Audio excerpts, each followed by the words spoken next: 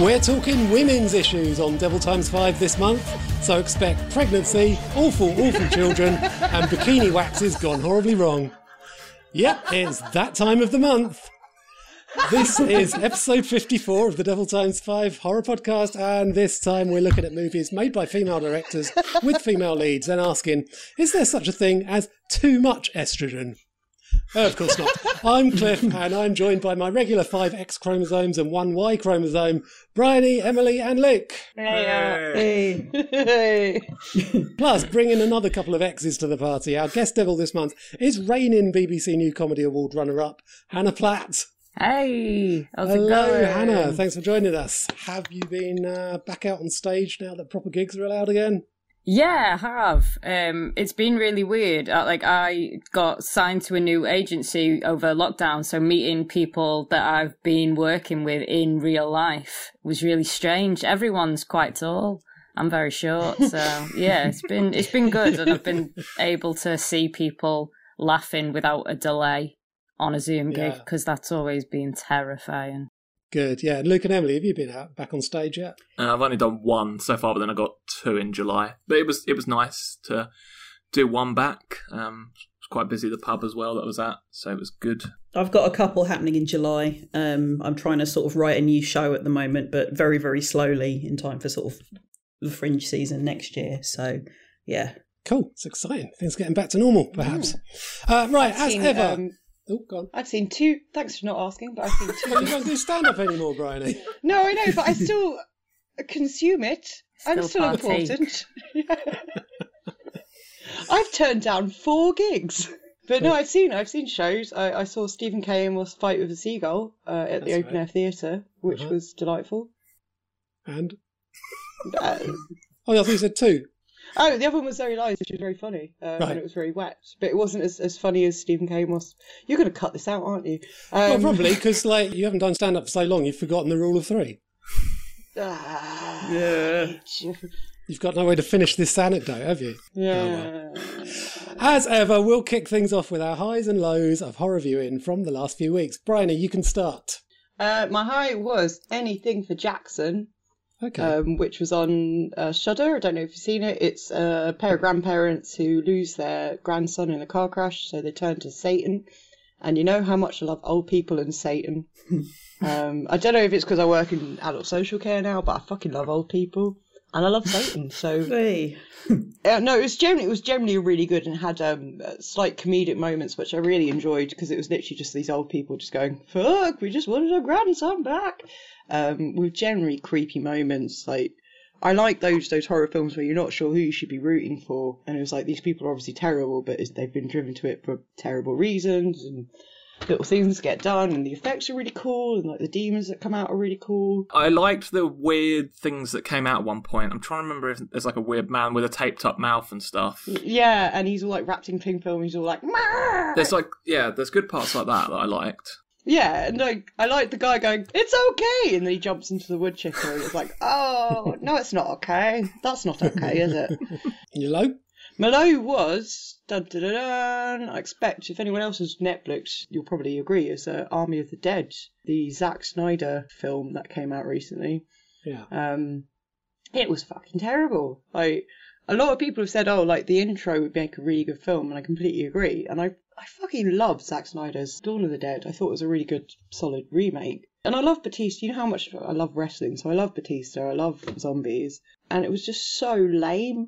And it was like Ocean's 11 with zombies, but it just didn't work. Zombies robbing a casino? Or... Yeah, no, it was basically zombies have happened, shit, and then Las Vegas is walled off, and then for some reason this guy's like, hey, I need some like people to go in there and break into my bank vault and steal my money, because they're going to nuke Las Vegas in 24 hours or 48 hours, and Batista's like, yeah!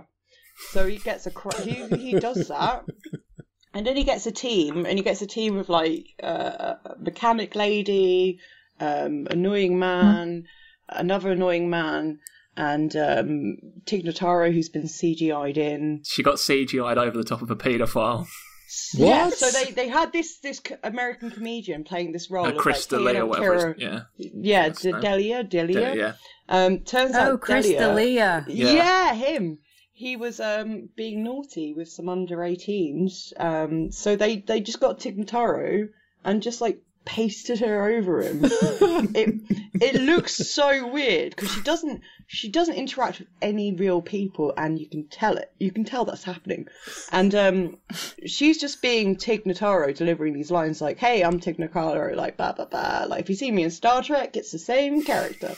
It's just weird. But you look past that, you're like, all right, like let's look past the paedophile. We're putting Tig. I like Tig. Batista's like, I've got a daughter and I've got feelings. I was like, no, Batista, don't have daughter and feelings. I don't like it when you do that. And it was just bad. Zack Snyder used a really old camera, and he has these like interviews where he's going, I used a really old camera, lol, look at my old stuff. It's like those like trendy boys who used to go out when you were a teenager going, I've just went to Snoopers Paradise.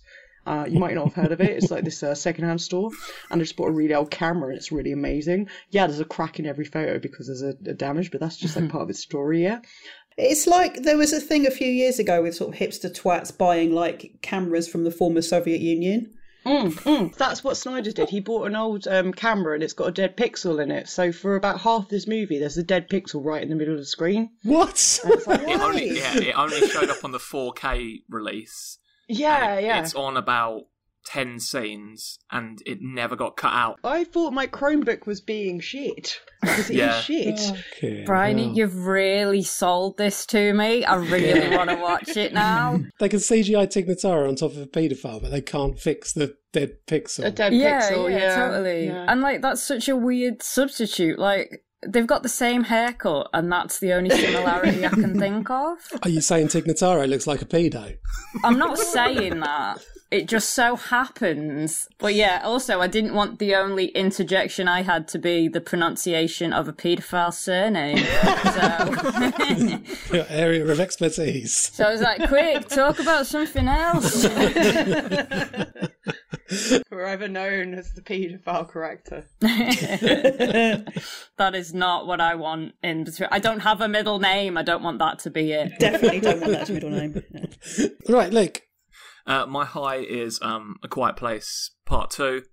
Okay. I did a double bill of 1 and 2, and both films, for some reason, feel like they're only an hour long because of how chaotic everything is. And the second film has one of the most tense scenes I've seen in a long time. It's one scene where two things are happening at the same time, but it keeps going back and forth, and you sort of find out more about the monsters and why they're there. But it's just a really tense film throughout, and it's one of the best sequels that I've seen in a long time. My low is a film called Ghastlies, which was on Amazon Prime, which is pretty much a rip-off of every monster movie, like Ghoulies. It pretty much wants to be that, but it's just people with puppets on their hands. So you just have like a person with a crocodile on their hand. That sounds amazing. Yeah, like both of your like worst ones, the low points, I've been like, well, I'm gonna watch them now. But yeah, it's one of those films that has really bad acting, and yeah, it's just people getting attacked by hand puppets. So if you want to see that, Sounds like City and Sweep. It sounds great. Yeah, I do want to see that. That sounds like the sort of film idea that me and my friends would have had in our 20s when we were really, really stoned. There's hand puppets, yeah, and they like kill people, and that's it. Brilliant. Yeah, or you would have done it in like a uni course where it was like you've got to do horror and people are doing like Blair Witch rip-offs. And you're going like, well, what we'll do is we'll show the monster, but it'll be like a puppet, and like, it's about childhood. I did watch a film this month that's it was from the early 80s, Attack of the Beast Creatures, which people are attacked by all these little puppets, and you can see the actors having to hold them onto their bodies to make it look like... That's the thing that this film does. A guy gets attacked he's got it on his neck at one point, and because no one's controlling it, he grabs it by its sides and he's just throwing it about on his neck when he falls to the floor. Yeah. Oh, see, I want to watch this because I've got fond childhood memories of watching Rod Hull and Emu. So, Emily. I've got two highlights again. Well, one is a highlight and the other one is I thought this was going to be catch it, but actually really enjoyed it. And the latter one is Spiral. The Saw one with Chris Rock. Cool. I was expecting it to be absolutely terrible, But my boyfriend doesn't really like horror films apart from Evil Dead and the Saw movies. So we ended up going to see that in the middle of the day at the cinema in Stratford. Just setting the scene there is not important. But maybe the fact that I'd had a bucket load of orange-flavoured Pepsi Max from the fancy drinks machine may have had something to do with me enjoying it. But yeah, it's like it's another episode in the fucked up cop show. Sorry, did you say orange Pepsi Max? Yeah, you get orange Pepsi Max. What? Yeah, they've got one of those. If you ever go into a Five Guys... Is it one of those ones that you, like at Burger King, where you can mix your own soft Yeah, like, what do they call it? Kamikaze, when you mix them all up together. Yeah, it's about 8 different drinks, isn't there? Of just the one drink and all the different flavours. No, it's just Pepsi Max, only it's an orange flavour. Why is it orange flavour, though? Because who made this up? Is it Pepsi or is it Coke Zero? I can't remember. Anyway, so Spiral... That makes it weirder. Coke Zero. I can't even, imagine what a Coke infused with orange would take. I just can't perceive that. 0 calories as well. Yeah, and you're not, and it's gonna, be healthy. I can't fathom this. No, it just looks like cola. And when I was a kid, I used to do the Fanta and Coke thing together as well, so it's probably to do with that. It's probably sort of childhood. I mean, how was it this time, though? How was it this time? Yeah, was it okay? Or, yeah, it was nice. Yeah, are you okay? Well, are you all right? In as much as I ever am, yeah. So what you're saying is it was nice to remember how the good old days, how it used to be. It wasn't quite the same. It wasn't quite the same. It was okay, and Chris Rock did a good job. Yeah, well, yeah, kind of. But it wasn't just remembering the good old days. It felt like it was a. Would you suggest having this whilst watching Spiral? Watch it sans orange Coke, Pepsi, Zero madness. Well, you could mix Tango and Coke or Fanta and Coke. I don't know if I'm ready for that, man. I don't even know if I'm ready for Spiral. Yeah, Is it what? They do a Coke strawberry as well in that machine. Oh, shit. They do a grape one as well. But anyway, yeah, Spiral is like another episode of the weird cop show that is the grape latter one. Does it taste like movies. Pepsi wine? It doesn't, no. Pepsi, what? If you leave it out long enough, does it turn to wine? Wow. No, it wouldn't. It's not natural enough to ferment. Maybe if you leave it underneath a light bulb. Like Meg Foster in They Live. She leaves a white wine out in the LA sun. Some people have different tastes and some tastes are weird. Anyway, Spiral is all right. Look, if there's not a scene in Spiral with Chris Rock going to a machine and getting a Coke Fanta, then it's not a good Saw movie. Okay. Do you want to play a game? You spent all your life mixing your options. Now you get to mix your soft drinks. Da-da-dun, da-da-dun, da-da-da-da-dun. You have been drinking a disgusting mixture of fizzy pop drinks for ages, even though you're an adult. Now a mixture of disgusting fizzy pop drinks will be drinking. Exactly. Anyway, what's your other high? My other high, which is not completely surprising given my usual stuff that I talk about. I love folk, horror-y, spooky stuff and stuff with good soundtracks. So my other high is In the Earth, the Ben Wheatley movie. You've stolen my high. Without meaning to sound particularly wanky on it, it is an experience that's particularly great to see in the cinema with a massive screen and an excellent sound system. It's got Reece Shearsmith being awesome. It's got the rest of the cast are incredible.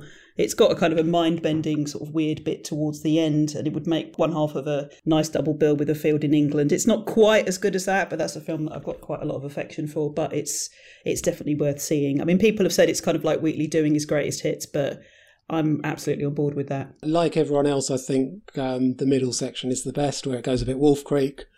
Really good to see Joel Fry from Plebs get a starring role in a thing that isn't an advert voiceover. And I was disappointed by Hayley Squires. I didn't think she was very convincing in her role. I normally love her, but she's quite a naturalistic actor normally, and she's like just delivering mumbo jumbo lines in this, isn't it? It is a little bit stagey, her performance, but it kind of works. Yeah. When she goes full on insane and she's got the proper mad eyes on, which she's got a lot of foreshadowing of, I'm going to do mad eyes, but she proper goes for it. The main thing I remember in the film when I think about it is her staring face. So yes, so she obviously got something going for her there. Yeah, it is a good film. I liked it. The soundtrack's absolutely banging as well. Hannah. So I watched this film called The Vampire Bat, which is from 1933. Oh my God, don't bother, because it's fucking shit. So a man who's a bit mentally ill is just strung out the whole film. They just keep looking at him, and he does like crazy face, and you're like, oh, I guess he's the vampire bat. And it's just like, and then the whole town follows him round, being like, he's mental. He's obviously the vampire bat.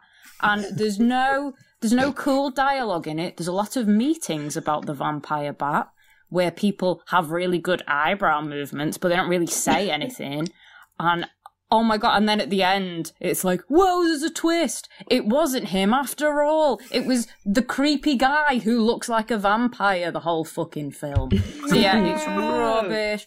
It's rubbish. I hated it. Just a lot of eyebrows and like not enough anything. It was terrible. More eyebrows than energy. I mean, I like eyebrows. They're a great feature, but it's not an hour and a half, is it?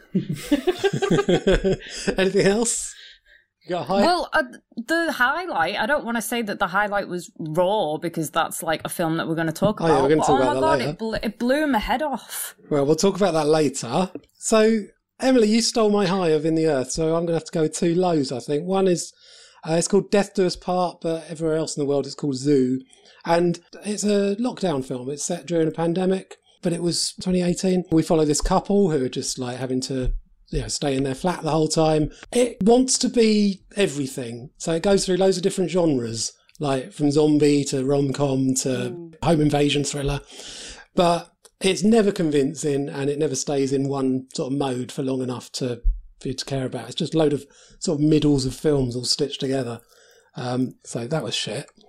And the other low is something called Satan's Mistress, which is from 1982, also known as Demon Seed, but not that one, also known as Fury of the Succubus, Dark Eyes, and Demon Rage. And I wish I could tell you what happens in it, but most of the dialogue is drowned out by the sounds of water. When you say drowned out by water, do you mean like that just conversations are constantly happening by a tap? Like, yeah, basically, yeah. Just like, sorry, before you start, and they're turning it on. Great, now we can talk. Or was it just like you were watching it on it was like a bad rib, and it was just like someone was peeing the whole time? No, genuinely, there are scenes set like they're sitting by the ocean, or they're in a jacuzzi, or they're in a restaurant, and there's a big water feature right behind them. And just the sound, the dialogue is so badly recorded that all you Did they just get a sound guy they really hated on set, and they were like, we don't care about this film, we just really hate this sound guy? Yeah, no, that was bad. So, highs and lows done. Now let's get cracking, no pun intended, with this month's theme of women directing women. How is that fun?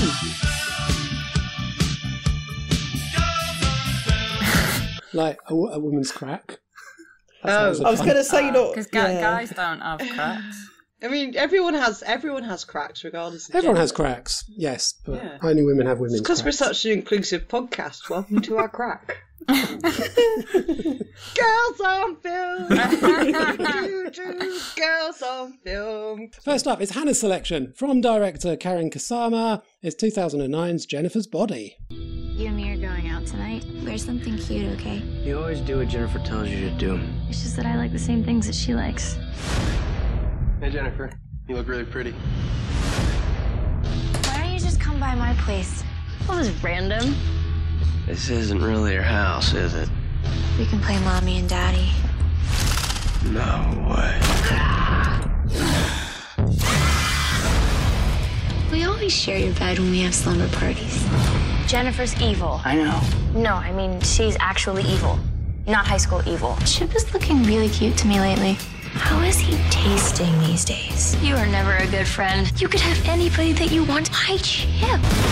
You're killing people. No, I'm killing boys. Are you scared? Thought you only murdered boys. I go both ways. A high school cheerleader in a small American town is briefly abducted by a visiting rock band and comes back as a succubus who feeds on teenage boys. Whenever there's a monstrous teenage girl in a horror film, whether it's The Exorcist or Carrie or Ginger Snaps, the temptation is always to think, well, it's about periods, isn't it? So my first question to you on this episode examining films with female leads made by women directors is Jennifer's Body about periods? No. No. No. Right, good. That's that out of the way.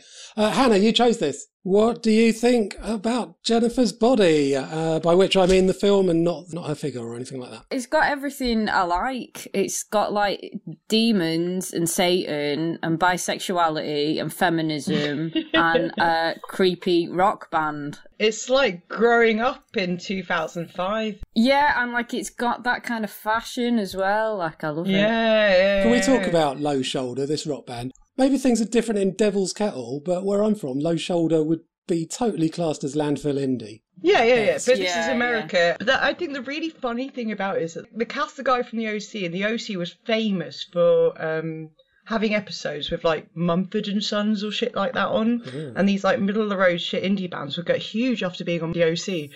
So I think it was quite a clever casting choice to have him on that. Like, looking to my band's going to be quite famous if I do this, because that happened with a lot of bands on his show. That might be me reading too far. Was that where into Maroon it. 5 made it big? Because they say they want to be as cool as Maroon 5. They do. I mean, so do you think it's intentional that they're a really tedious, bad band? It is intentional, Oh, yeah. The line about Maroon 5, that's taking the piss. Yeah. Well, you'd and hope the so. type of indie song with the haircuts and the little hats Yeah, and the tattoos. also I it's think a real... it's such like a funny thing to have a satanic rock band play that kind of music.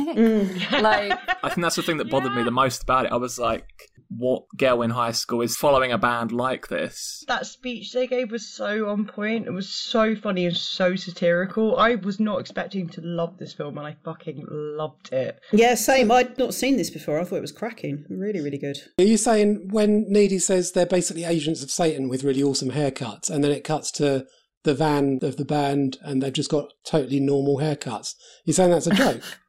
Yeah, but back then, those were cool haircuts, man. Were they? yeah, and I think it's kind of like similar to Mean Girls in the way that like it really wants to solidify itself as like a film from that time. So like I don't think it wants to be, it doesn't want to be like timeless or anything. It wants to have that kind of like the soft, lame indie bands and the lame haircuts and And then using references loads of to slang. MySpace as well. Yeah. Yeah. The velour tracksuit, and like they're using loads of slang from that time that like I don't know what any of it means anymore. Like Well, I'll tell you what, you give me such a wetty is one of the least sexy things I've ever heard. oh my god! But said in that sarcastic, droll voice is so funny. Like I really That's love what we that. used to say in school, though.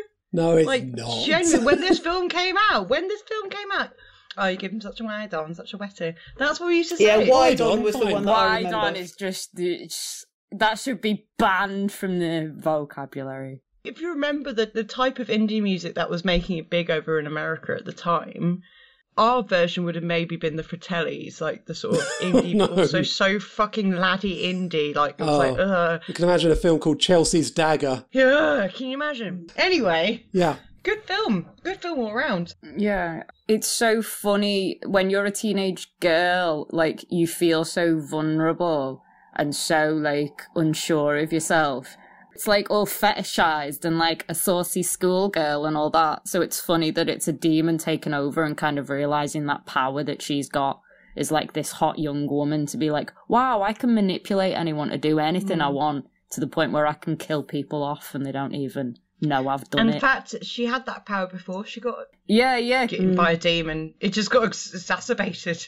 Yeah, it's because she's like now, she's been taken over by someone who can look at her from the outside looking in, whereas if you're a teenage girl and you're like wandering around being like, I don't know what's going on, like you wouldn't think that you would be able to have that control or that power over people around you, I just love the nuances in it, the relationship between Needy and Megan Fox. I wish I'd remembered her name, but there you go. Jennifer. It's Jennifer. Jennifer.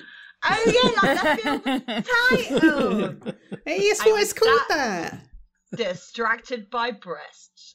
No, I loved like the relationship and the notes it hit on of being a teenage girl, and I wish I'd seen it when it came out. Yeah, it kind of flopped when it came out. Wasn't the issue with the marketing, because when it first came out, it was very much kind of like, hey, here's Megan Fox and she's sexy. And Yeah, she is, and fair enough, but it's misselling maybe. Yeah, I think there was a lot of internalized stuff being like, if you're a young woman and then you see like someone who's like the ideal of femininity and she's so hot and sexy and my boyfriend probably fancies her, I'm not going to go and watch a film with her in. It's like, oh no, it's actually like a really good film, but I don't know who it was aimed at. If it was trying to, it's almost like it was trying to do a catch-all of being like, well, we'll get the guys in to check out Megan Fox and we'll get the girls in because it's a feminist fun romp. But everyone was like, nah. I don't think they got the women in though, because was this pre or post Transformers? Because it was literally just like, look at Megan Fox, look at her tits, see you later, bye. I can't get over the fact that the script so badly wants to be Heather's, and it's full of all this slang that just shouting quote me the whole way through, in a way that I don't think Heather's does. Heather's is so much more just like sort of toss aside these little bon mots. How very. Yeah, exactly. I mean, I think the script in Jennifer's Body is just trying too hard. There's a scene where everyone is depressed and upset and they're all in the darkness because they're crying because loads of their friends have died. And she's walking through high school with like her hair bouncing and she's in slow motion and she's happy. Yeah. And I thought that was so funny. Yeah, but Heather's did it all first. Yeah, but I think that like if you're like a teenager, you want your Heathers. You know what I mean? Like if you're watching something from the 80s, it all will feel a bit like, this was from the past. What were people like in the past? Well, now they watch The Craft because The Craft is in fashion now, isn't it? Yeah, so it all comes back. Yeah, you know what they want to watch? Yeah. They want to watch The Vampire Bat. I can't imagine that reflects anyone's teenage years. You were a teenage goth. Maybe it was a good reflection of like mental health at the time. They just kept being like, well, you're fucking mental, so you must be a vampire. To be fair, that was happening in my secondary school in the 90s, that exact thing. Teenage goth, there you go. The thing that I noticed with it being from 2009, like it hasn't aged well with the music. There is definitely a point where someone just put on an iPod shuffle with emo songs on it. Good use of a whole song towards the end, though. Good use of a whole song, but why Violet? Why not? Why not Jennifer's Body? When I get what I want, I never want it again. It's reflecting what's happened with the characters. It's about need and want and feminist anger, and probably Diablo Cody chose this because she would have been an angry teenager in the 90s. one of my karaoke standards, that Violet. That's a good way to give yourself a sore throat, that. Yeah, totally. Yeah, it ruins me for the rest of the night. Yeah, I feel like you might be able to pull it off. I feel like if I sang it drunk, it'd look like I was having a breakdown. People would be like, this is too appropriate, if anything, and cut her off. Right, as always, apart from our two features, we've been watching a selection of other movies that fit the episode's theme. Unfortunately, one of them was 1992's Buffy the Vampire Slayer. Which, I mean, it's shite. It's awful. It's bad. Awful. It's terrible. Joss Whedon is a terrible writer and I hate him so much. The worst thing about this, right, is that Joss Whedon is an absolute cunt. And it's only just been evident of how much of a bastard he is. So now I watch anything that he's done and I'm like, oh, you're so creepy.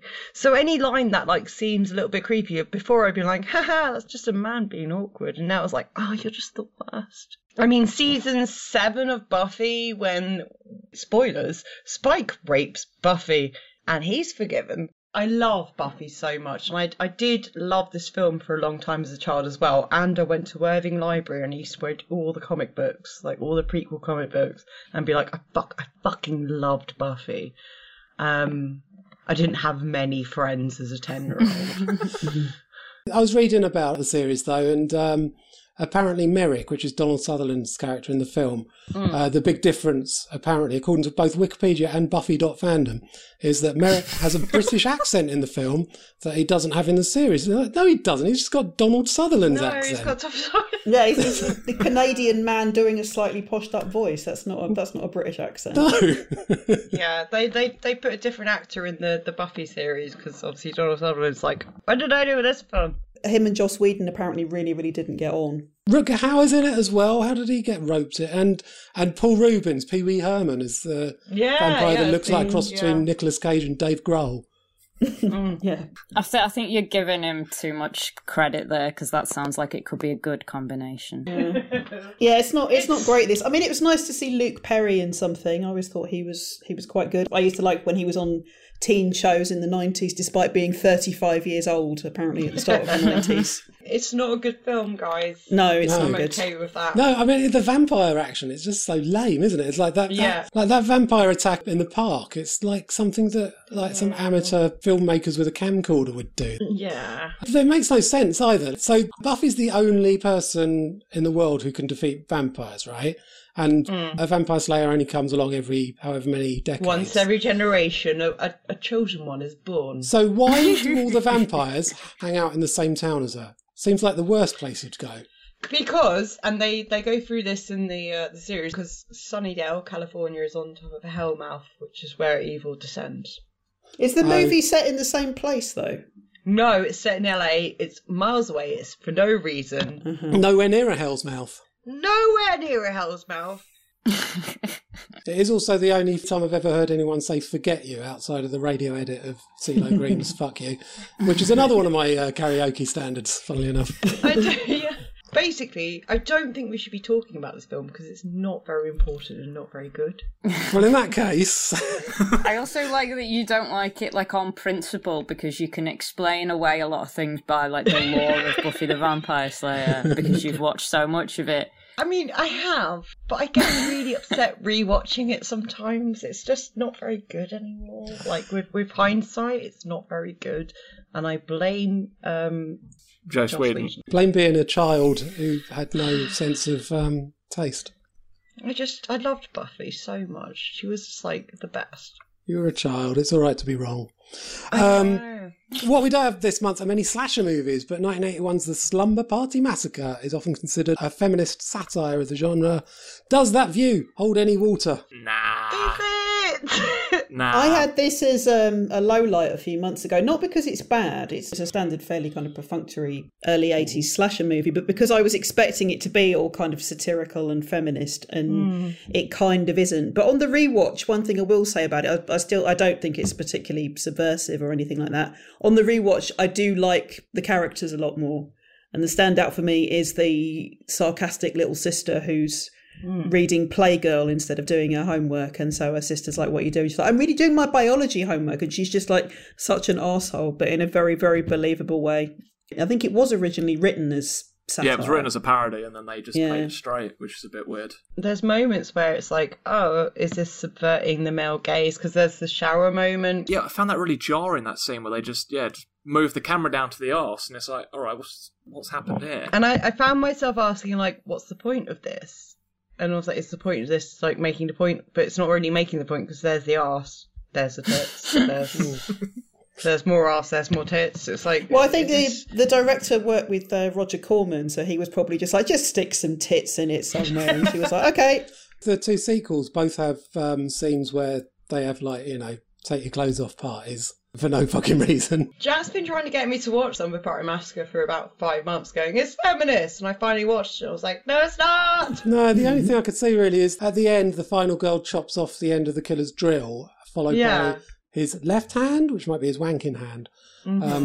That's all I could... It might be. That's what you But took also away the from killer it. was so boring. The killer was so tedious as well. Like, he was just like... I actually thought the killer was all right, but that's maybe just because he reminded me of Bob in Twin Peaks. He's got that kind of blankness to him. I felt it was jarring, because it was like they built up all this relationship within the house and the slumber party stuff, and then they built him in, and it was like, well, there's no like surprise. We don't get to like guess who the killer is. He's just an escaped lunatic, and he's just some guy who like looks like Dave from B&Q. Sometimes I like that in a slasher, though, where the killer is just a normal bloke. It can make it scarier. I've been told so much about Slumber Party Massacre. And it's annoying because you still see it quoted as like, just in passing. Go, oh, I don't like a feminist slasher like Slumber Party Massacre. Yeah. And you're thinking to the journalist, have you seen it? Yeah. Have you actually watched it? Yeah. Whenever there's a scene where you've got a load of ladies hanging out and their friends and they're chatting and that's fine, and then suddenly they're all in sexy lingerie. So perhaps unsurprisingly, you have to look further afield than Hollywood for good examples of woman-directed horror. So from Australia, there's The Babadook, which we have talked about before briefly, way back in episode 4, but none of the current devils were even born back then, probably. So what do you think of The Babadook? The film, not The Weird Man in the Hat. Why is he gay? Why does everyone say he's gay? Why is anyone gay, Hannah? Just accept it. Because I'd seen the meme, but I'd not watched the film. And then when I watched the film, kind of going in being like, well, he's an LGBTQA icon. and then I was like trying to, it's kind of like you were saying about the Slumber Party Massacre, where you go in with like a standpoint and then you feel yourself trying to like force it in, being like, maybe is it because he's got an amazing dress sense? What happened was, for some reason, the gays of the internet went, well, he's just coming out of the closet and he looks so great. And then they made it as a meme. Didn't it happen because it got posted on a site by mistake as well? What happened was Reddit loved it, and then one day on LGBTQ Reddit, Netflix posted The Babadook as a LGBTQ film. So from that, everyone was like, well, now he's an icon. Oh, it must have been when it gets put by mistake. The algorithm was wrong, yeah. So from the algorithm being wrong, he then became an icon. And then you'll see like drag queens dressed as Babadook and stuff. Yeah. I was really curious about that because the whole time I was like watching it, wondering when the moment would come that something would happen that would hint. Yeah, just like we just suddenly see the Babadook at home enjoying a same-sex relationship. Well, now I've got a whole new idea of what LGBTQ stands for now. Lesbian, gay, Babadook, trans, queer. More bisexual erasure. Yeah, I was going to say. No, I don't think Andy Bell and Vince Clarke were bisexual. Fuck's sake. And then there was a weird thing where Pennywise and the Babadook were also in a relationship, but then Pennywise got taken away because Pennywise was apparently homophobic in It Chapter 2 when he ate a gay person. So Pennywise has been cancelled.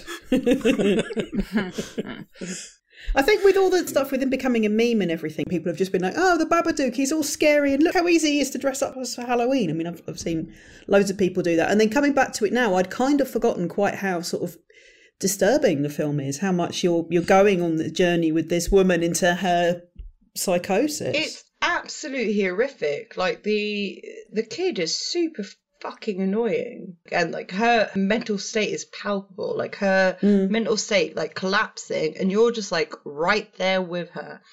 As a viewer, you don't have quite the guilt that she has, because she has the guilt of just like there's something wrong with my kid. And the Babadook is just everything pushed into one dark, because it's a huge dark thing, like a mum hating their child because she hates that kid. Can you imagine squeezing out of a kid and like hating it? Like all the effort for nothing. Oh, it's a great advert for my anti-breeding campaign, definitely. Yeah. I'm sure I've said this before, but when there's a really irritating, annoying, bratty kid on a film, I hate children normally, but I really enjoy watching kids like that. I find Samuel in The Babadook hilarious. Oh, God. She won't let me have a birthday party and she won't let me have a dad. Like, how can you not laugh? I really hate Australian accents, so it was a hard watch just for that. But they've got this really weird Adelaide accent, and it's such a strange, strangulated drawl they've got. It's great. I really, really enjoy their accents. I find this film very funny. I get that it's a great horror film, but on the most recent watch this month, I realised how much, especially the first 20 minutes or whatever, are inspired by the fast cut pace of like Edgar Wright's work. It just jumps all over the place. I like it more than ever now that I've realised that it's a comedy about the horror of parenting. And I also love the fact that the thing that really triggers Amelia into going off at the deep end is that she watches Mario Bava's The Drop of Water, which is one of the scariest films ever made. What TV channel is she watching that shows like old horror movies, the creepy 1930s cartoons? It's Australia. It's a dangerous country. I went to Australia many, many years ago, and I do remember the TV being shit, but not in that way. Last time I went to Australia, they were playing The Masked Singer, and this was like 6 months before it came to England. So Was it Masked Singer Australia? yeah, well, it was in Australia, so yeah. Well, they might have been showing the American series. But no, I watched The Masked Singer Australia, and there was absolutely no one I had ever heard of, so it was completely pointless. No, but it sounded amazing, and I watched it, and I was like, I'm only here for 2 weeks, and I'm just watching these fucking idiots being masked up. What am I doing?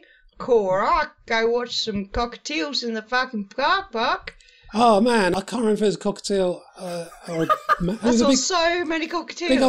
big old bird at the entrance of Melbourne Zoo. When you go in, it says to you, "Hello," and then as you leave, it says, "Bye bye." It's incredible. Yeah, at least it doesn't have an Australian accent. That sounds great. There's a brilliant thing on YouTube where there's a lady somewhere in Australia and her pet parrot, and he talks quite well and he's very sweary. So there's a brilliant scene where he's fighting with the dog, and you've got her with the camera going, "Stop spitting at the dog." There's a brilliant pause, and with excellent comic timing, the parrot looks at the dog and goes, "Fucking cunt!" And yeah, so birds with Australian accents are brilliant. So it's kind of a shame that Melbourne Zoos one doesn't do that. No. Right, also centering around a pain in the arse child is an Irish film called Dark Touch. Oh, fucking hell. This is literally one of the most dark films I've ever seen. Not in terms of being horrific, but in terms of it having absolutely no hope whatsoever. It sounds like it's sort of inspired by kind of Catholic theology, but they're sort of told by really, really evil nuns. So grim. So there's some great scenes in it, but I would not want to watch it again. I found it upsetting, really. I first saw it a couple of years ago and I had a lot of fun with it. And then rewatching it, I was like, why did I think this was a jolly jape? It's really not a jolly jape. No. I think it's because that opening telekinetic slaughter where the whole house comes alive and... Yeah, that's a jolly telekinetic slaughter. When it first comes alive, why does it sound like someone's just doing a really loud fart? Like, things start moving in the house, and I was like, this doesn't sound like a haunting. It sounds like someone just going around the house farting on people while they're sleeping. The scene where a person keeps getting stuck behind chest of drawers, keeps getting pinned with them, the woman in the hallway, I was just like, she's got away from it, and then she walks to the end of the hallway and it just crushes her again. Why do we have to see two scenes where people get crushed, like pinned behind chest of drawers? It is Neve's signature move, isn't it? Like crushing people with moving furniture. But yeah, that hallway thing, why does she have that massive table in the middle of a hallway? Also, my favourite thing is when she almost crushes her child's neck with her own legs. Like, that is what the ghost comes up with, that the child's going to get their head stuck between their mum's legs, and she's going to put them in like a grip, a wrestling grip, and try and break their neck. Like, why was that happening? That's fucking rad. You're not wrestling, Bryony. I love wrestling. Did I miss out on a wrestling spooky? Yeah, you missed out on a mum doing a wrestling move on their child. I mean, that's what I wanted from Army of the Dead. I wanted a wrestling spooky film with Batista, and I didn't get that. There's a kind of Carrie reference, but because like Neve is too young to go to prom, so it's a children's birthday party that she turns up at to do a telekinetic furniture pushing.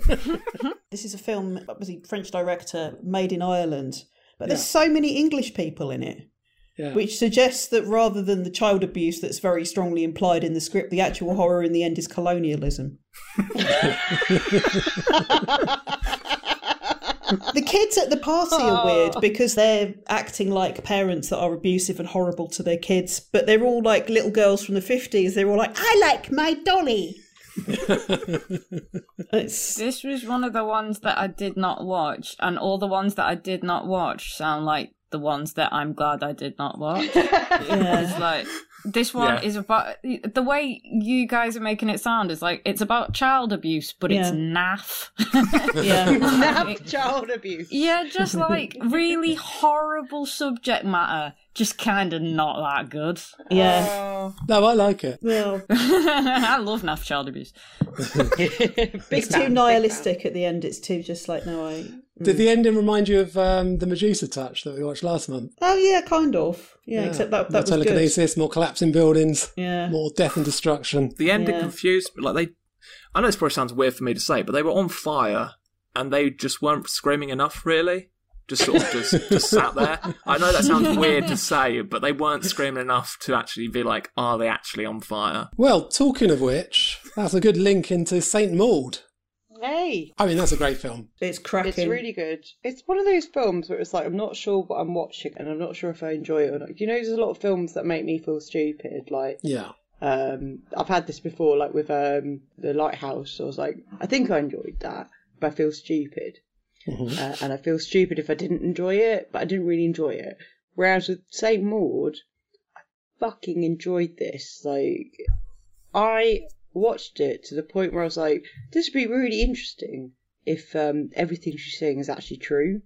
Because you know these arty films, it's like, it's always like, maybe it is, maybe it isn't. And then when they're just like, it's true, fuck you.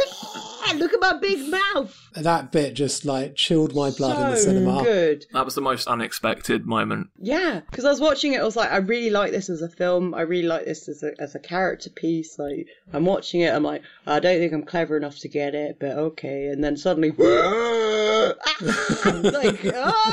it's real. Fuck you. It's so cleverly timed. You just don't see it So coming. good. What a good film. Really enjoyed it. And the end was beautifully done. Greatest final half second in cinema. Yeah. And it still leaves you on like, what is it, isn't it? Like, it was just brilliant. I'm really glad I took today off work to watch that film. For the benefit of Bryony's boss, if she's listening, Bryony did not take the day off sick to watch Saint Maud. No, I took the day She off. was off sick anyway. Anyway. And watched Saint Maud. Don't get yourself fired on account of this rubbish. I love the whole sequence where Maud goes to the pub and what follows out of that. If you've ever had a night where you've gone, right, I'm going to the pub on my own, and then it's a bit bleak. It's so good. It's so fucking good. From the guy like putting his eye fucking in and like everyone's so grotty. It's such a grotty film. The town it's shot in, I don't know where it's shot in, but it's also I think it's Scarborough. Yeah. Weirdly, the end credits say filmed entirely on location in London. So I don't know if Scarborough Tourist Board said, nope, don't admit it's us, please. Don't tell anyone. No. This is not Scarborough. It's also grotty and also grim. First I was like, oh, am I really on board? I don't know what's happening here. Is it just going to be a lot of just conversations? And then all of a sudden the tone changed. And I was like, okay, that slow burn was absolutely worth it, because now it's just changed everything on its head. And has really surprised me. Like, it came out of nowhere. I thought it was going to film that I was going to hate, and then when it does the tone change, I'm like, this is absolutely brilliant. Talking of things not being what you expected them to be, when Alice Lowe wrote, directed and starred in Prevenge, I was kind of all hyped up for another Sightseers, like, knockabout comedy. And so I was a bit disappointed at it, but on a rewatch realised that it is a proper miserable British drama of exactly the sort I love. Just happens to have a succession of like comedy actors doing cameos all the way through. So it was a bit confusing in that sense that I was seeing all these comedy people on screen. But it's not a funny film, and it is not a funny film. It's grim. There's some bits that are grimly funny, like the 70s DJ guy is just so sad and so disgusting. Tom Davis is amazing. But he feels like, I mean, we've all met people like that. Or I am a person like that. Good. And 90s DJ. I was so lucky because I got to see this film in the Duke of York's with Alice introducing it. Oh, I was there too. Oh, well done us. I'd just done like a really shit audition for a thing, and I basically like spent the last of my money to get up to London, do a 90-second audition, be told no, get back, and like my mate who was the manager of the Duke of York's was like, do you want to come see the show? I'll get you in. And I was like, I'd really like that. And I sat there and just went, I really fucking hate myself because I'm not good at comedy auditions. Great at singing though. Thank you. And then to go down straight from that to seeing Alice Lowe presenting a film that she directed, wrote, shot, starred in such a small period of time, whilst being pregnant, whilst being in charge of, was just like, this is amazing. Yeah, and it's not just that she's written, directed and stars in it. It's one of those films where you're watching it and you go, how the fuck are you behind the camera and in front of the camera at the same time? And it's turning out so well. So well. Yeah. And just all of it was like spurred on by her just being pregnant at the time. She was like, "Oh lol, I'm pregnant." It feels very like comedian-y thing to do, to be like, and I'm gonna be the main character in it as well. And it doesn't always work. But it felt like it couldn't have been anyone else. Like, it's such like a personal story, and it's like, and it's coming from like that. Obviously, that time period in her life was, you know, having another person growing inside you and the feelings that that'd bring. It's like, oh, that makes perfect sense, rather than being like, I'm gonna be the lead character of my own shit. Like, I'm going to do a wacky sitcom based loosely on my own life. Yeah, and I'm going to play an old woman even though I'm a young Irish man, you know.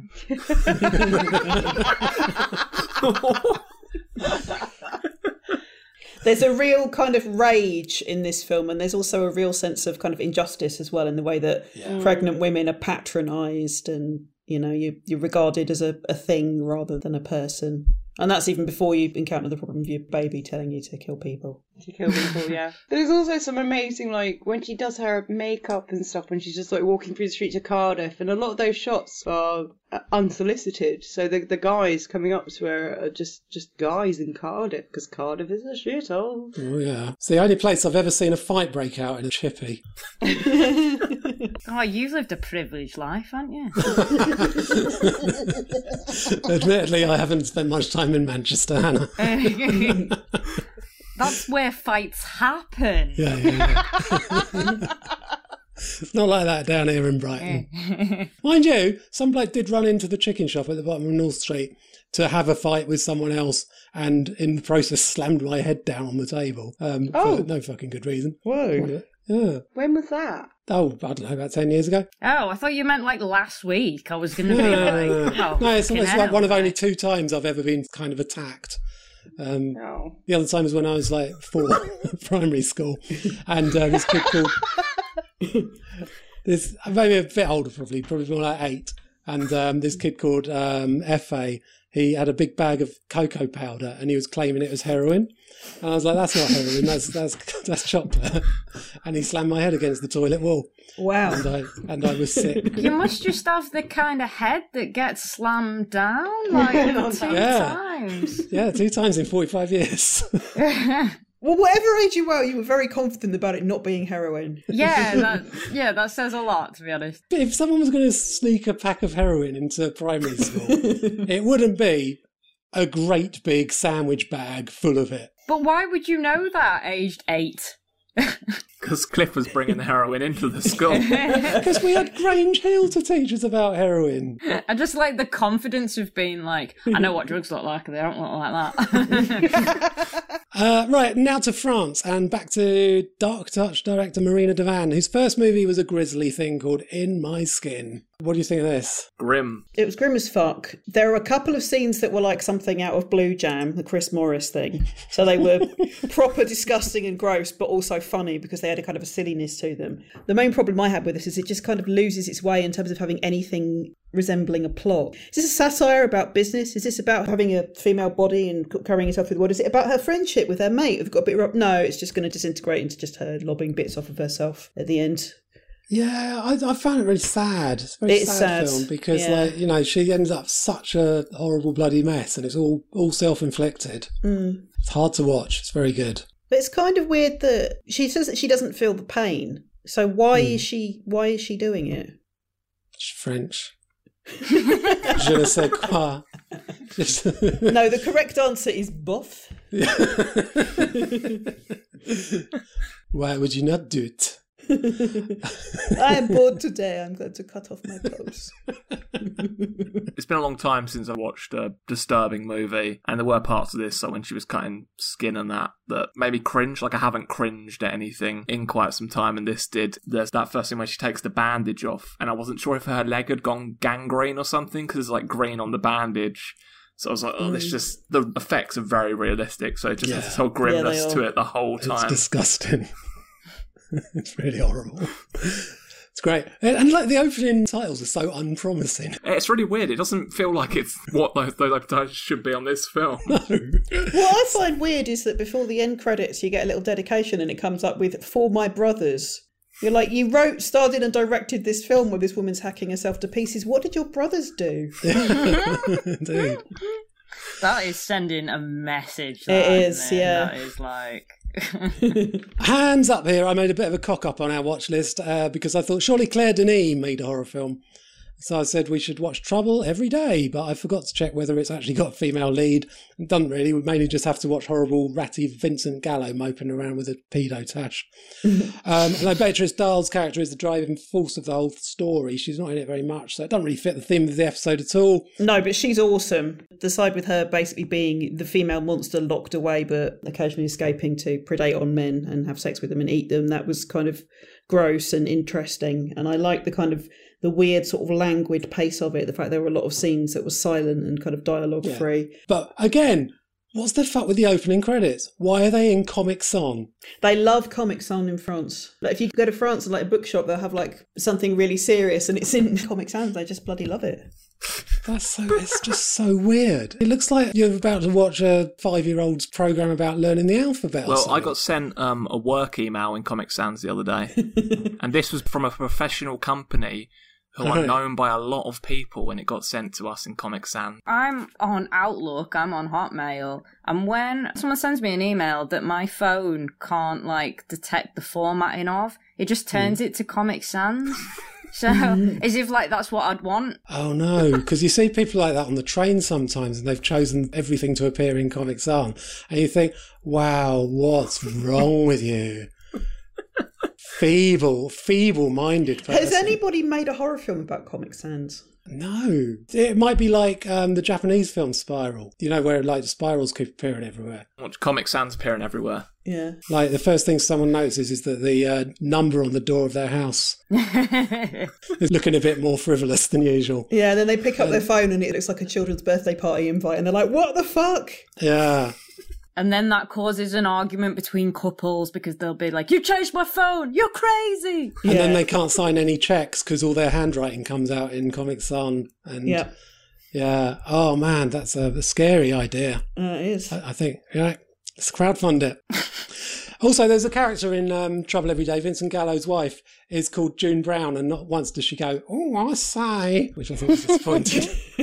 Yeah, I was disappointed in that. She's a very, very underwritten character as well, the wife. She just sort of spends a lot of the film moping, and then at the end she's had some kind of makeover, so she looks like a sort of stereotype of a French lady in a 60s movie. It's like, oh, I've been to Paris, now I'm wearing this little pastel mini dress. What have you been doing, darling? And he's like, oh, I just had sex with someone and ate them. He starts in the right place to eat her, I'll give him that. That's where I'd start. See, I got like half an hour into this movie and went, no, I didn't get any of these vibes. No, it's worth sticking with. Definitely worth sticking with. Is it? Yeah. Okay, will this not convince you? This is verbatim from Wikipedia. While having sex with his wife, he stops and finishes by masturbating, then runs away from her and adopts a puppy. Oh, that sounds nice. That's a really great sentence. Yeah. They've missed out the bit that while that is happening, the wife is banging on the bathroom door and crying. Yeah. Am I the arsehole? I was banging my wife and I stopped before I came out. Got a puppy. I got her a puppy. And there was like, info, where's your wife? She was banging on the door, screaming and crying, but I got a puppy. Everyone sucks here. I feel like if that was posted on Reddit, though, everyone would just be like, can we see pictures of the puppy? Yeah, that's true. Yeah, they would, yeah. All right, one film that undeniably does fit the theme is Julia Ducournau's cannibal drama, Raw. Oh, it's so good. Oh, my God. Cool. Yeah. Yeah, it made me really glad I didn't go to a prestigious university where, like, hazing is, like, part of the culture, because I just went to bloody John Moores in Liverpool. No one went there. So, you know, it's like, oh, no one's going to be giving me hazing. But I just, oh, my God, I loved it so much. Like, it was so stylish looking as well. Like, it was really, like, striking. And it's kind of like stark. I love the music in the film as well. The soundtrack's so cool. Yeah, but I do wonder if in France, mid-2010 student parties were really still playing the long blondes and even Blood Red Shoes. Blood Red Shoes and the long blondes. I loved all that music when I was like a bit younger when it all came out. And then it made me feel really cool while I was watching these like students dancing to it. As if it was like, I know these songs.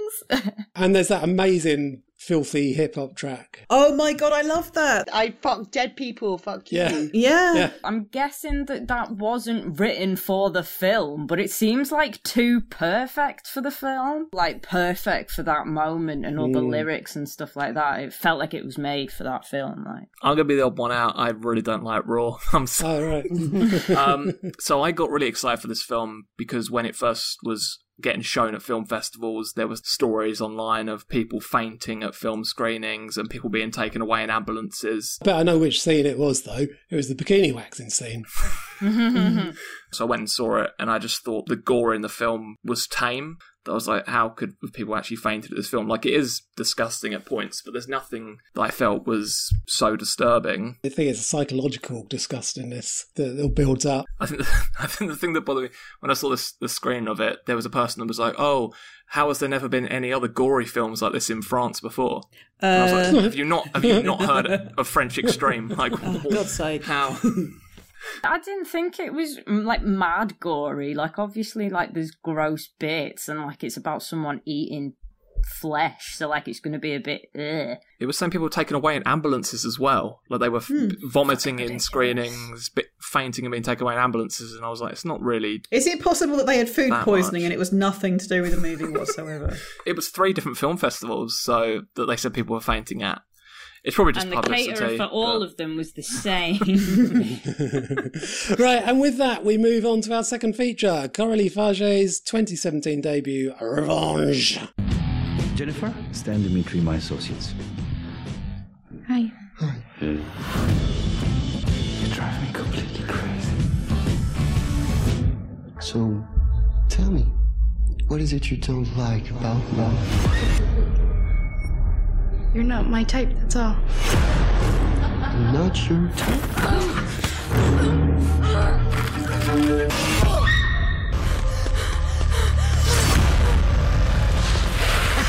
Stop!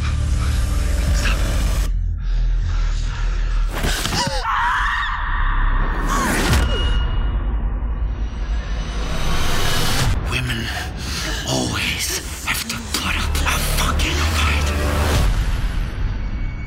After one of them's raped her, 3 hunters leave a young woman for dead in the Moroccan desert, but she survives to track them down and kill them one by one. So we started with a Jennifer, now we're ending with a Jennifer, and I'm sure there's a significance in that name that harks back to Jennifer Hills from I Spit on Your Grave. Luke, you chose this one, so what do you think of Revenge? By which I mean the film, not the abstract concept of vengeance. I think it's a great film. I do find a bit of the thing with the Slumber Party Massacre of focusing on someone's arse for ages. Like, there's that whole thing at the beginning where it just keeps on focusing on her arse. And even my girlfriend turned to me and was like, how is this a feminist film with that keep on happening? Like, it focuses on the woman so much. I do like that it doesn't show the rape scene and it goes to showing wrestling on a TV instead. It's still horrific to hear the sound of that, but I think that makes it a bit more effective for that. But I saw this in a screen with a man that was definitely just toxic masculinity at the end of the film, got upset because there was a naked man on screen and walked out of the screen at that point before the film had even finished. Started shouting things at the screen, being like, put it away, mate. And it's like, really? You've just watched the rest of the film and you've got to that point and you see a naked man and think, oh, I can't handle that, I've got to leave. And he was on a date as well. And the date left. So what are you doing? Maybe it was the bravado of being like, well, I'm not gay. I watched a woman get murdered, but I'm not gay. There's people on IMDb that have described this film as feminist propaganda, which is hilarious. But it does sound like it's pissing off the right people. I don't know, because there's a Willy in it, and there's literally no part of this film that screams feminist propaganda. No, I know. Though the men are the kind of 3 types of creepy men in certain situations. So you have the guy that's the rapist, the guy that knows what's going on and just watches the telly, and then the guy who you think is your boyfriend, who actually turns out to be worse than any of them. I feel like as someone who has been raped quite horribly, I have stopped myself from watching these kind of films, which I feel are quite exploitative and quite terrible. And I was like, well, I'm going to watch this. And I watched it, and it ticked some boxes in a good way.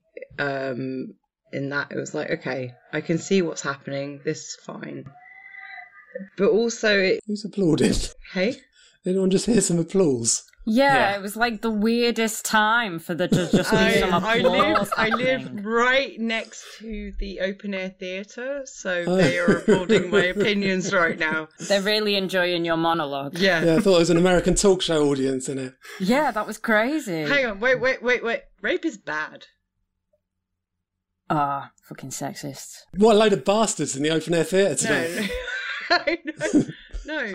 So I watched the film and I was like, I feel really uncomfortable and not like triggered. I hate using the word triggered, but I was like, I feel like uncomfortable watching this. But I hope that other people watch this film feel uncomfortable too, because this is what it's like. This is what happens. I hope they feel uncomfortable and I hope they see this act and they feel really fucking uncomfortable. It's a very well filmed rape sequence. Yeah.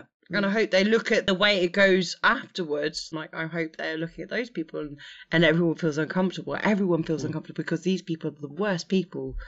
It's the point where she takes the drugs. I'm just like, this is a fantasy now for me. Like, this is a good fantasy film. Well, the first time I watched it, I was wondering if the whole thing was fantasy because, like, there's no way she could survive that fall. Yeah, I'm really interested by that idea that maybe she died and then it's a fantasy, because the way she escaped by, like, burning the tree she was on, was that what it was meant to be? Yeah. She manages to set fire to the tree that's impaled her. Yeah. How would that... surely then you would be on fire. Well, no, it collapses before and she rolls away from it. Oh, because I feel like if I was impaled on a spike, right, I don't think I would have the wherewithal to think that that's what was going to happen to the tree. Because I feel like I would be like, I'm just adding fire to this situation now, where I could just be blown up into flames. I mean, when I got raped, I just wanted a cup of tea. But yeah, I would have done that if I'd been in that position. And there's a few, like, sort of kind of rape victim fantasy films that I just don't watch. But this was the first film which I watched where I was like, it's not for me, but I'm really enjoying what's happening. And I think the introduction of the weird drug stuff made it more comic book. Oh, she's a fucking superheroine. She's amazing. Well, yeah, that's the thing. But I really agree with you, Brian. From the opening, where it really keeps following her ass, it keeps following her crotch. It's really male gazy.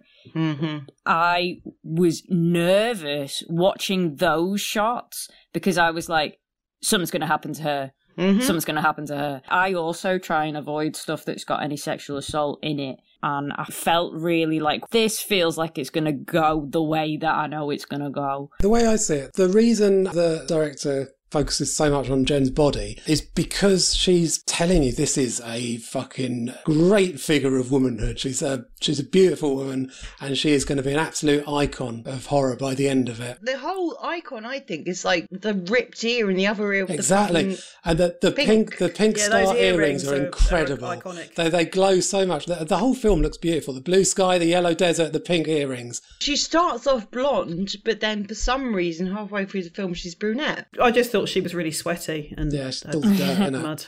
I didn't think it was feminist, but I didn't go into it thinking it would be because I went in completely blind. And then when I was reading more about it, because I wanted to be like, what was the point of this film? Because I didn't really enjoy it. So, like, when I was reading about it and everyone was kind of hailing it as, like, the feminist take on the rape revenge film, which is a weird genre to exist. And I was like, is it though? Like, I didn't really feel it was. Like, I understand it being like, you can absolutely have someone who's like hot and is in a film and you're looking at her. But to relate it back to Jennifer's body, it's like in that film, Megan Fox is really sexualized, but she's really in control of her sexuality. And then you see in Revenge, it's kind of like used against her. And she's not got any, like, she's not wearing any bottoms throughout, like, the whole film. And it just kind of feels like she's in a vulnerable spot and she's, like, she's young and she's skinny and she's fit. I don't think there is any feminist political commentary. I think it is a traditional exploitation shocker, but it's a really beautiful looking one. I do think that the men are meant to represent like particular kinds of arseholes that you meet. Yeah, I didn't think of that, and that's a cool take. I'm kind of a bit on the fence about this one because I resisted watching it too. It's like anything that's kind of like could be a rape revenge movie. I'm like, I don't think I'm gonna want to. The thing is, it looks fucking cool, and it was a cool really fucking film. Stylish, like the look of it's gorgeous. It's very Tarantino-y, I thought. Once you get kind of caught up on the, just when the she did chase the drug phases, it's like that's fucking. And the dream sequence as well after that is so cool. And I love gore. And yet, last time I watched this, like this month, I found myself involuntarily closing my eyes during the bit with the foot. And I thought, why is my eyes shut? I can watch this. It's so horrible. One thing that I can't get over is how they managed to do that really comical cat and mouse chasing each other around in circles without it getting silly and ruining the whole thing. Without the Benny Hill music. Yeah. It's sort of funny and it's sort of silly, but it still works. And I think it's just because they're so covered in blood. You just accept it for what it is. She finally slips up on all the blood because it's like, at that point you're going, surely she should slip up on the... Oh, she slipped up on all the blood. Okay. Yeah, that does feel like maybe it was like a second watch where someone was like... Someone would have said, oh, okay, we'll put that in for realism now. Or he has to put the cling film around himself to hold his guts in. Oh my God.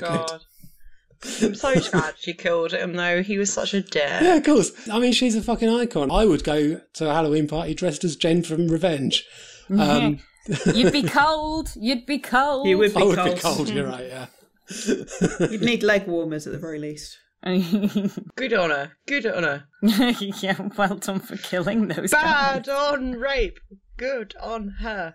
I can't believe the whole time you've been saying these very correct statements, the people have not been applauding you. I think the only thing that would improve Revenge for me is if there were 5 blokes that she had to kill instead of just 3. If it's Emily's idea of it being the tropes, what would be the other 2 types of guys? The other 2 types of creeps that would be added? Fedora-wearing guy. Mm-hmm. Oh, yeah, one that thinks he's being, like, feminist and complimentary, but is actually way worse than everyone else. You've got to have a gaslighty one in there. I mean, the boyfriend kind of is, but yeah. And the guy who played Eugene in Grease. What, 45 and pretending to be 12? That 5th guy would not be working for the main guy. He would have followed her via tracker on her phone and came there and been like, hey, funny bumping into you in this desert. No, he'd turn up at the end just before the helicopter, where she's like covered in blood and her boyfriend's dead in the corner, but it's like, hey, yeah, I just happened to be walking by, and this sounds really funny, but I think we've really got a connection. So I was just in the area. Yeah. So now it's time to separate the men from the boys.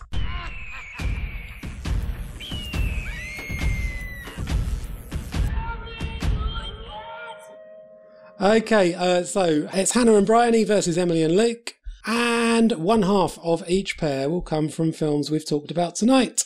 And I warn you, it's pretty difficult this month. Oh, fuck's sake. You might even worry that I'm starting to struggle to find recognisable music from films we haven't already had. So I might start giving you clues, possibly. Right, so what are your buzzer noises? Luke, you brought your frog? Ribbit? So, like, I looked around my flat, I don't have anything that makes noise, and I'm not musical, so I don't have any instruments, but I've got my toothbrush. Oh, excellent. Oh, good call. Brilliant. That's it, that's the only thing the only thing that makes noise in your whole house. I don't believe it. Yeah, apart from, like, me or my phone. Could have brought your microwave in. Oh, yeah. But I'm not going to bring that in. That would be insane. At least this is, like, handheld. No commitment to the podcast. My microwave makes a noise. Use that as a buzzer. Hey, if it's good enough for Dave Gorman on Taskmaster, then it's good enough for Devil Times 5. Right, Emily, what is your noise? I'm not musical either, but loads of people around me are. So this week I've got my flatmate stylophone. Your Rolf Harris stylophone. Don't play any pedo songs on it. I wasn't going to play.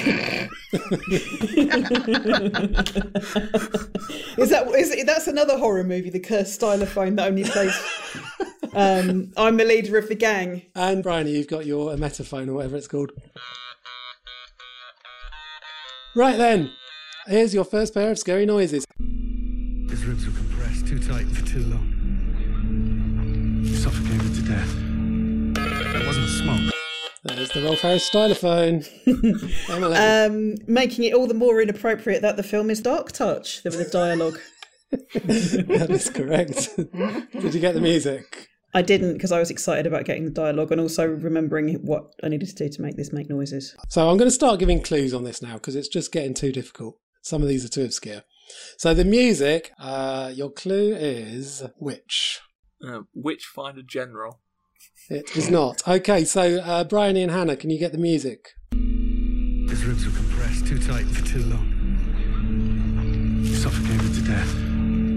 That wasn't a smoke. The cupboard protected him. She was squeezing him so hard. Could she have... Maybe, but I don't think she would have had the strength. She's saying that the house went crazy. I have no idea. I do not know. To do with witches, so do do do do do do do do witches do do do. So that's a no. You don't know then. No. It's Hagazusa. Is that the film with the skull on the front cover? Yeah, that's right. Yeah. Number 2. And there's this certain time when these constellations are aligned, when you can open the gate and let the old gods, those are the demons, come through. Well, I checked, and it's like now. Terry, but... What? Terry? Yeah, Luke.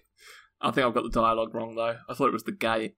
It is the gate. Well done. Okay. And the music? Oh, it has to be one of these films, then. God, it sounds a bit churchy. Is it St. Maud? Nope. So the music... And there's this certain time when these constellations are aligned, when you can open the gate and let the old gods, those are the demons, come through. Well, I checked, and it's like now. Terry, but... What? Terry, this is a record album. But, you see, there are these songs that tell you about the whole ritual for opening the gate. We did it. You're very much on your own. I don't know. I'm so glad I've got my toothbrush. Oh, I think I know what it is now. Yeah, but... me too. Is it the Summer Party Massacre? Yep. Yay! Well done. I watched the film and I paid attention. Oh, good for you. Okay, number 3. What are you waiting for? My brother died here. My twin brother died in Paris. Yes, Emily. The music is Trouble Every Day. It's not. Oh, fuck. Do you want to guess the dialogue? My brother died here. Your twin brother died here. Twin brother died here. Who's got a twin brother in a film? Is it My Twin Brother Died Here? Yeah. It's not My Twin Brother Died Here Part 2. I want to know what happened in My Twin Brother Died Here Part 1. If my twin brother arrived here. No, he was split into 2 parts. So it's part 1 is what happened to the first part of him, and part 2 is the second. I'm tired. So, Bryony and Hannah, shall I give you a clue? I'll give you a clue. They're both French. What are you waiting for? My brother died here. My twin brother died in Paris. An accident? No, heart attack. I actually have the same malformation. Guess in my skin, I don't know. For the music or the dialogue? Oh, we can't just throw shit at the wall and see what one you got. Sticks. Dialogue. My brother died. And what do you think the music is? Oh, I don't know. Like Frenchy, Right. Frenchy poo poo. Frenchy poo poo. No, the music was In My Skin, so you got that wrong. That's what the dialogue was. I said say the music. And the dialogue was Personal Shopper. At the halfway point, it's 2-1 to Luke and Emily. Number 4. I was at a Doobie Brothers concert, and I could see the music flowing into me, bright red, electric. Emily. Is the dialogue from Buffy the Vampire Slayer? It is. And the music, the clue for the music is... It's got 6 letters in the title. Fuck's sake. I was always shit at Countdown. Luke? Well, I wasn't. I won a teapot. Yeah. Did you? That's one of the times I was in Manchester, Hannah. Do you know about the guy who was on Countdown who, like, killed that person? What? No way. There was a guy who won a teapot, and he was on it multiple times. And he became obsessed with this woman and was stalking her. And he didn't murder her, but in anger went to a Tesco and nearly killed someone because they had written a bad review of his shit book online. What was his book? Book about how to win Countdown? He tracked her down because he thought he was, like, amazing. Like, he thought him being on Countdown and winning meant that he was the cleverest man in the world. It gets you loads of pussy, I'll tell you that. Yeah. I think that's why he went on it. That's why anyone goes on Countdown for the pussy. Yeah, so he also wrote a novel basically about this woman that he was obsessed with and stalking, where it was like a fairy tale where he, like, rescued her and they lived together happily ever after. So he was one of those fifth type of men as well. Yes! So, have you thought of a 6-letter word yet, Luke and Emily? You've had time to do it while I've been spieling about the guy who tried to kill the person. No, I can't get it. No? Okay, Brian and Hannah, can you get the music? I was at a Doobie Brothers concert, and I could see the music flowing in. It was flowing into me. It was bright red, electric. And I felt like I was a big toaster, you know, and I thought, well, maybe I am a toaster and raw molecules. And, you know, my friend Melissa, her head looked like a big party balloon. That scared me. Oh, I don't know. No, the music, you're not going to get it. The music was Baskin. I haven't seen that film in a long time, so yeah. Yeah. Number 5. So I left some notes out on the kitchen table with all of her bits. She's made coming over tomorrow. Emily again. The dialogue is St. Maud. Certainly is. And your clue for the music is it's a giallo. Oh, something kind of upbeat and adventure-y and really, really not giallo-y at all. More kind of Indiana Jonesy in the 2 seconds that I heard. It's a giallo, just doesn't narrow it down. If we just name a giallo? Yeah, if you want to name one. All right. What, a real one or just make one up? No. Made up giallo titles are the best. Bird with the crystal plumage. It's not. But as you mention it. Mrs. Johnson. Mrs. Johnson. Mrs. Johnson. It wasn't that. So can you get the music? Brian and Hannah. So I left some notes out on the kitchen table with all of her bits. She's a maid coming over tomorrow. Try and keep her off the sauce. Doctor just started her on a new course of 12 shots, so she's having one of those every evening before dinner. Your bedroom's upstairs on the left. Her Majesty's in there having enough. How is she? Bit of a cunt. I don't know it, but it really sounds like someone should be, like, walking purposefully to it in a cape. I'm super bad at knowing what the actual giallo titles are. Sorry. All right. Okay. The answer was giallo. Oh, you shut up! You cunt. That's not fair. What do you mean it's not fair? Because giallo's not a proper giallo. Yeah, I know. That's why I said it's a giallo. ? It's a giallo. Ah! The clues were all there. Right, number 6 with the scores at 4-1 to Luke and Emily. So Brian and Hannah, you need to get both of these. She's unlikely to draw level. So here you go. All right. Chaotic, it is. Oh, come on, guys. Cheer up. I've just got the old boiler going. I know it's a little bit ramshackle. Yeah, a bit. A little bit dusty. We're not here on holiday, are we? This is the point. Huh? Work together as a team. Pull together as one. And we can start by clearing this place up together. How about that? Yeah, I'm not sleeping in here, Jeff, mate. It's a fucking shit. Yeah, Bryony. The music is The Wicker Man. Yes. And the dialogue is one of the films that we watched. Hang on. You know what?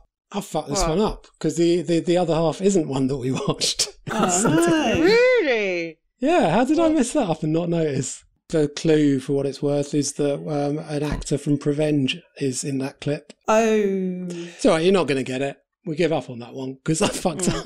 You did? We'll call that one null and void. What is it?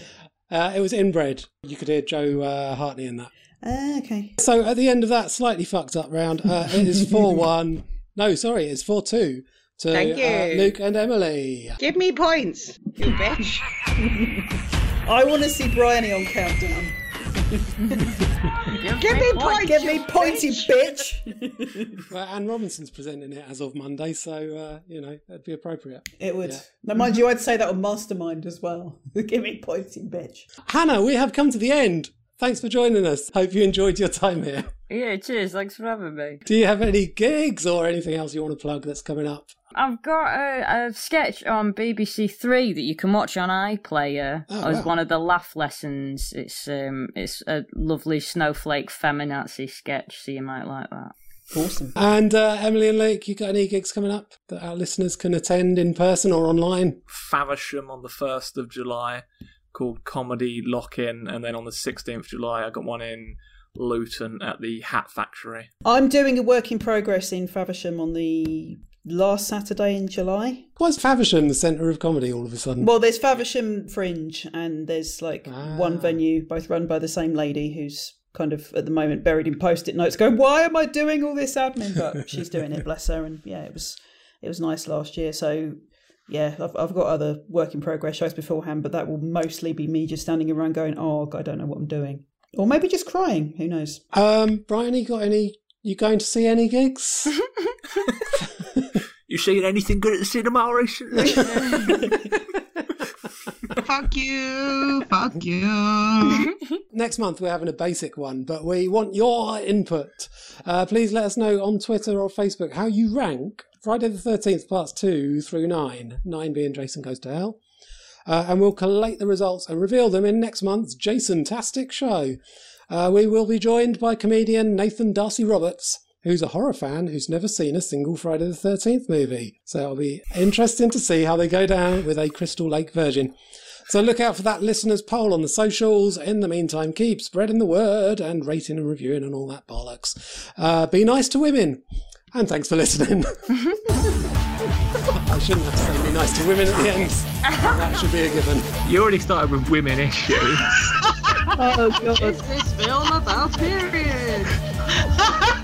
The minute where you were like, it's now the time of the month, I was like, fucking hell, just get a job working for funny women already.